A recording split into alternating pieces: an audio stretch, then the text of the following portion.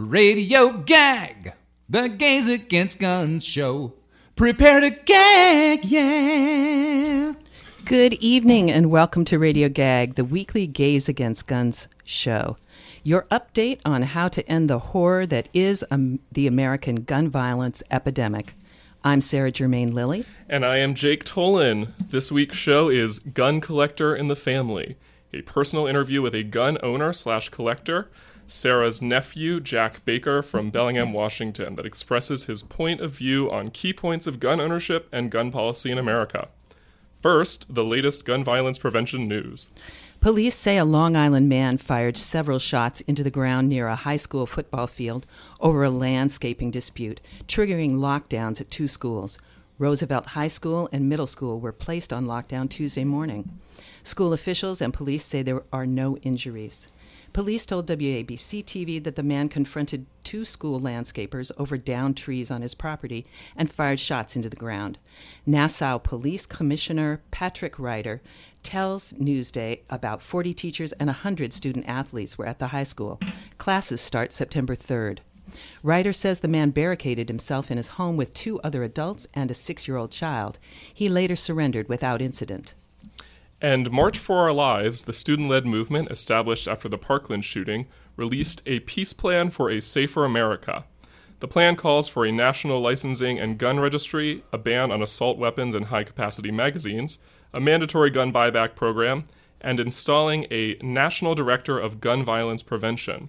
The March for Our Lives #Peace Plan also calls for raising the minimum age of purchasing a firearm to 21, and it requires a 10-day waiting period for all purchases. The plan additionally addresses other factors contributing to gun violence by expanding mental health services and social programs that address suicide, domestic violence, and urban violence. It also calls for automatic voter registration when eligible voters turn 18. In a statement accompanying the plan's release, David Hogg, Parkland survivor and March for Our Lives co-founder, said, "For too long, we have looked to elected officials to solve America's gun violence crisis, and time again they have fallen to the pressure of NRA donations and the status quo. Their failure to do their jobs has had deadly consequences, and we won't stand by and do nothing." In other news, the House Judiciary Committee is due to vote on gun violence prevention bills before the end of congressional recess on September 4th.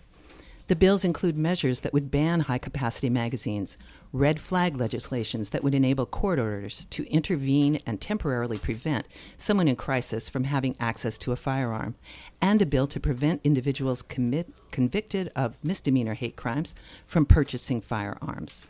The committee also announced it will be holding a hearing on military-style assault weapons on September 25th. Background check legislation, H.R. 8, passed in the House 6 months ago, is currently waiting on a Senate vote, but Mitch McConnell has yet to put it to a vote. He said the legislation will be front and center when the Senate reconvenes after summer recess, but indicated that negotiations are ongoing and the bill would likely not appear without significant adjustments to favor the gun lobby. In related news, New York became the 17th state to roll out its own red flag legislation this weekend. Starting Saturday, relatives, household members, school administrators, cops, and district attorneys have the right to file a petition with the state Supreme Court reporting individuals who may fall under the red flag guidelines. Petitioners must provide evidence that individuals own, possess, or otherwise have access to a firearm and pose a threat to themselves or others. Applications will be heard and a decision will be made on the same day a petition is filed.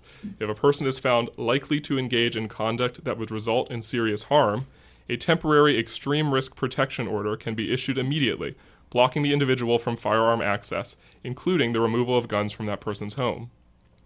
Once a protection order has been issued, the plan calls for a follow-up hearing within 3 to 6 days to decide whether to keep the weapons out of the home for up to a year. There's also a possibility to renew the ban after that. Federal officials say they seized over 50,000 firearm parts that arrived illegally from China at California's Los Angeles and Long Beach ports. The parts include sights, stocks, muzzles, buffer kits, and grips. Arriving in 3 shipments, they have an estimated combined value of nearly $400,000. The parts were on their way to a U.S.-based gun parts seller and distributor. However, the U.S. has had an arms embargo on China since the 1989 crackdown on pro-democracy protesters in Tiananmen Square. An investigation is ongoing, but U.S. Customs and Border Protection has not released details about the shipment, who they were going to, who shipped them, or whether anyone would be charged in connection with the seizure. So, we had some good news this week. It seems the building momentum in the gun violence prevention movement has resulted in meaningful legislation for the first time in decades. Yeah, and I think that movement is heartening, but there's definitely still a strong market for illegally flowing arms into and out of the U.S. It's already caused irreparable damage in countries like Jamaica or Mexico, where our historically lax gun laws have supplied arms to their more serious organized crime issues. Even if we manage to pass these new laws and policy proposals, which is a big if, with NRA-funded Republicans controlling the Senate, it's still going to take a long time to undo the damage that our decades of political inaction on these issues has wrought. Now, we take a moment to honor one person who lost their life due to gun violence. Please join us as we reflect for a moment on the life and senseless loss of Javier Amir Rodriguez. Javier Amir Rodriguez passed away on August 3rd, 2019, at the age of 15, when he was shot in the head and killed at a Walmart in El Paso, Texas, along with 21 other people during a white supremacist massacre. Amir was there with his uncle, Octavio Lazard, to get new clothes and school supplies before he started his sophomore year of high school. Octavio survived with only severe bullet wounds to his foot, and says the gunman turned around and sought them out when he yelled to Amir in Spanish. Octavio, who is 23, says the pair were like brothers, playing video games, laughing about Facebook memes, and ruffling Amir's thick black hair. Attendees at his funeral said he will be remembered for his laughs and never missing soccer practice. Amir was the youngest victim of that shooting. Thank you, Jake.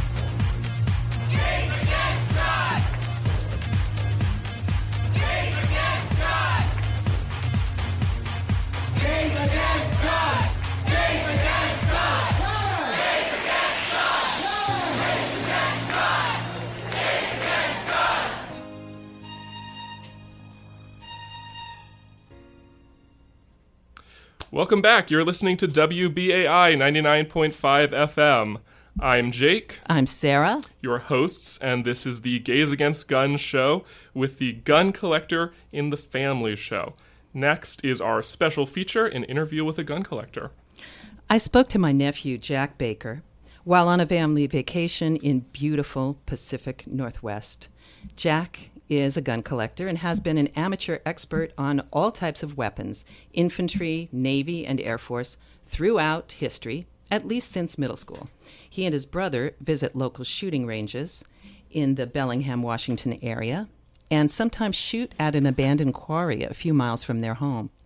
Jack considers himself a moderate gun owner and was enthusiastic about being interviewed for the show. So, Jack, are you disturbed by the white supremacy of some of these mass shooters, and how do you react to that or relate to it? I'm certainly disturbed. It's a growing trend to publicly show your white supremacy, but these groups have been around a long time, and they've been relatively heavily armed for a long time. Especially here in the Pacific Northwest, we've got big knots of them. Occasionally there are flare-ups, but none of them have actually gone out and done anything. Mostly they're content to sit in their little compounds, hoarding firearms and ammunition, and spout anti-government stuff and white supremacist nonsense. Part of me thinks that, let them be in their compounds with all their guns and ammunition, as long as they're not going to do anything. But individuals are now, and hopefully it won't lead to large-scale violence, and certainly the precedent is that it won't. But it's still a possibility.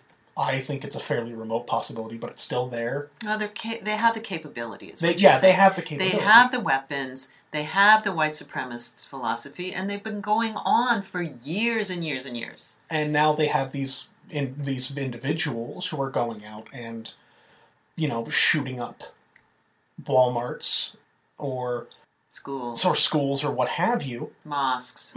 And churches. nightclubs. Yeah, and it might embolden them. How do you feel about banning automatic weapons, specifically rifles? Definition of terms. Semi-automatic is one shot fired for each pull of the trigger, with the weapon resetting after every pull. So if you hold the trigger down, it's still only one shot. Fully automatic is holding down the trigger, the weapon will continue to fire until the magazine is expended or the trigger is released. Banning semi-automatic weapons is not only not feasible, but a bandage over the wound. It's not, first of all, feasibility. They are so incredibly popular, and they are, in non-militaristic fashion, very, very useful, especially as a hunting and doubly especially as competition weapons. For hunting, if you need a rapid follow-up shot, if you miss, if you don't hit the animal in the right spot, being able to get off another 1 or 2 rounds can be very useful. What do you say to people who tell you that automatic weapons are weapons of war? They tear up the meat, they do incredible damage even to an intruder. You might not want to murder that person. You might want to take them down, as you say, and not kill them by using such a devastating bullet as a hollow bullet ammunition. So the thing is that you often don't have, if somebody is intruding on you, you don't have the time to stand there and be, how I want to engage this person. You just have to engage them. And of course it's going to do a lot of damage. That's what it's designed to do. A sword does a lot of damage. A cast iron candlestick is going to do a lot of damage. And in fact, if a lot of firearms don't leave horrific, grievous wounds, they are grievous, but they're not visually grievous. It's a little hole in the front and a big hole out the back. And oftentimes, it's going to be instantaneous. Instantaneous what? Takedown.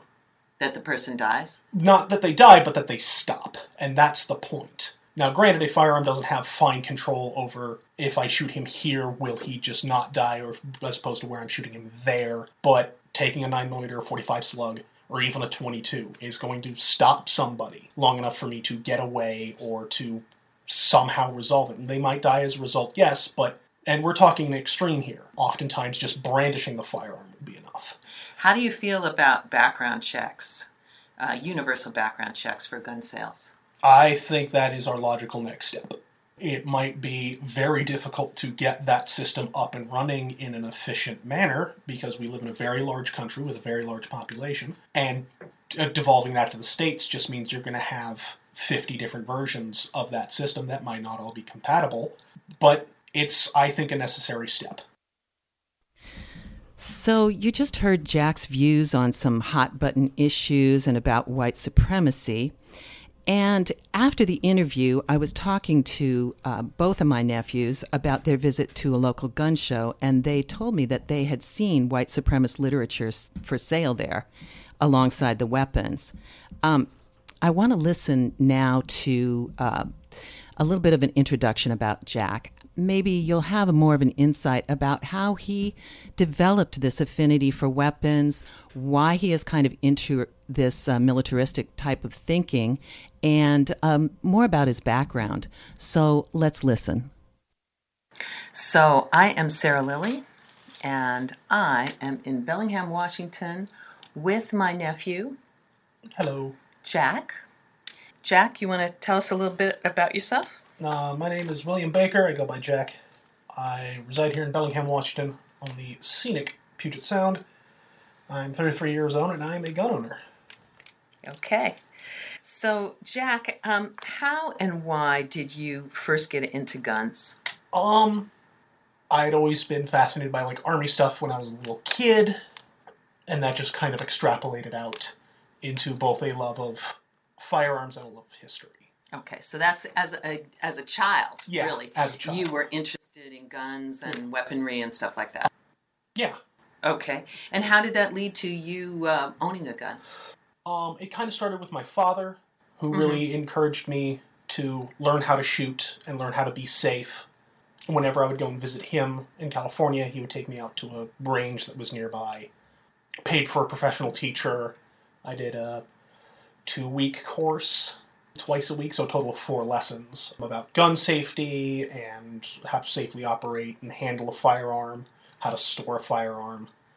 So how old were you then? 12, 13. Okay. So you're 12 or 13, Yeah. and you went to the range a few times, Yeah. and you got some training. Okay. How many guns do you have? Handguns, rifles? I've got 3 rifles, a rifle musket, and a handgun. 3 rifles, a musket. Okay. Yeah. So that's, you were telling me before, that's the one that you have to load it with black powder Yeah, and a ball. Yeah, through the muzzle, through the front, through the end of the barrel. Okay. U.S. Civil War era. Wow. 1860s. Okay. And how do you store your guns? I have a rather nice glass-fronted locking case that has a storage part on top where the glass is in front of that kind of shows the collection, and then it has a secondary kind of cubby underneath that also locks. That are 2 separate locks. Okay. So I felt reassured somewhat that Jack was interested in gun safety and about when I learned about the training and the way that his dad had introduced him to guns, it seemed more logical to me to understand his affinity for weapons and then his historical interests. But I have to tell you that I was really pretty shocked when I heard Jack describe the damage assault weapons do with such detachment. The Washington state voters just passed several stricter gun laws in a recent election, and both of my nephews voted against them. Yeah, listening to him reminds me of a lot of conversations that I've had with my own family members. I grew up in rural Pennsylvania, so basically everybody I knew as a kid had some kind of rifle or weapon in their house. Especially hearing him talk about the gun parts, as a gun enthusiast, he's an expert on it. And even though I know the statistics about gun safety, a lot that can just fly over my head as much as I try to educate myself. I don't have all of it yet. But when I was listening to him, it's a little bit rude, but I had to laugh when he was talking about the hunting thing, because all I could think about was this 30 to 50 feral hogs.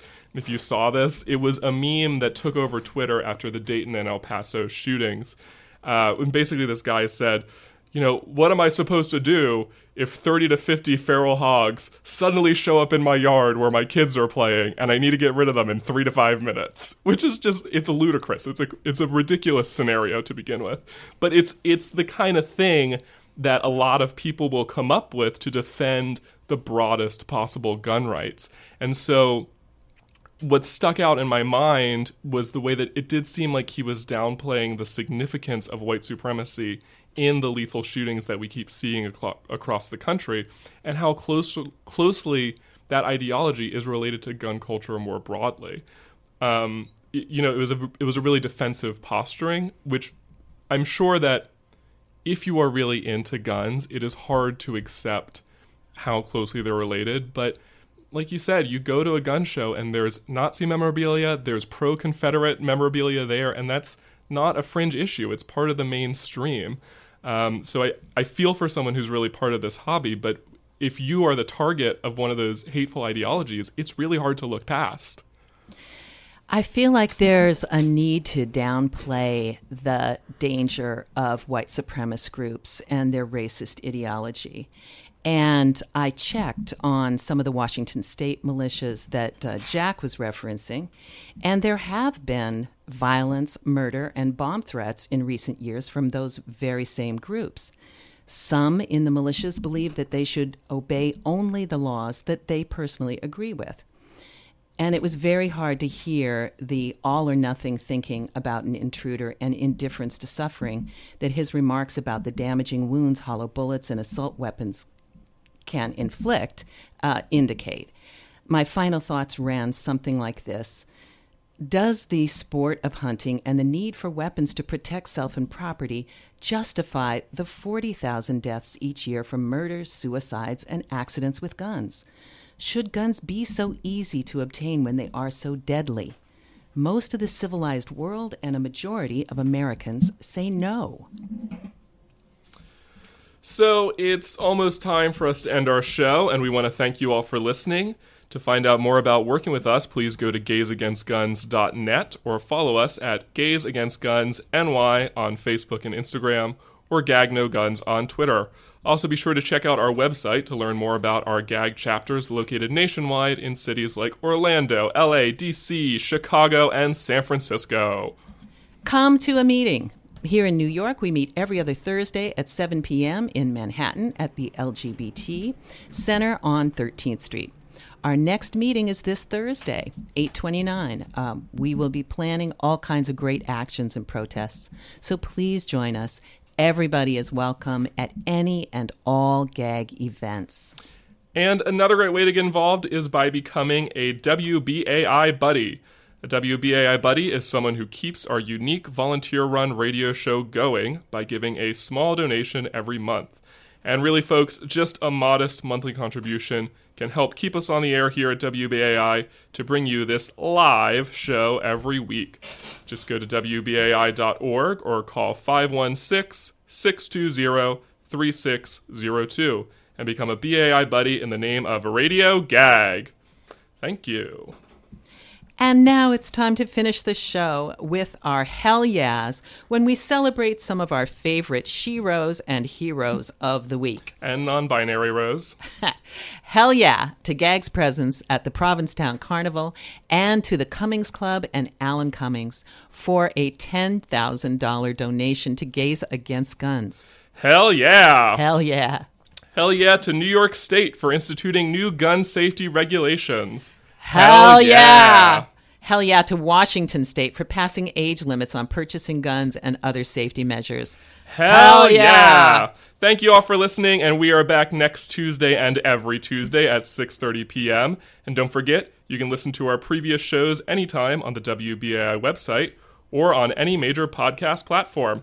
We leave you with our fabulous political singing quartet, Sing Out Louise.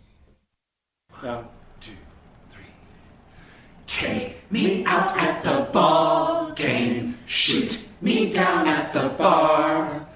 Come to the movies and watch us fall. Come to church, come to school, kill us all. Go on block, block, block any gun laws. Sell your soul, have no shame. Yes, it's 1, 2, 3 strikes we lose at the old gun game.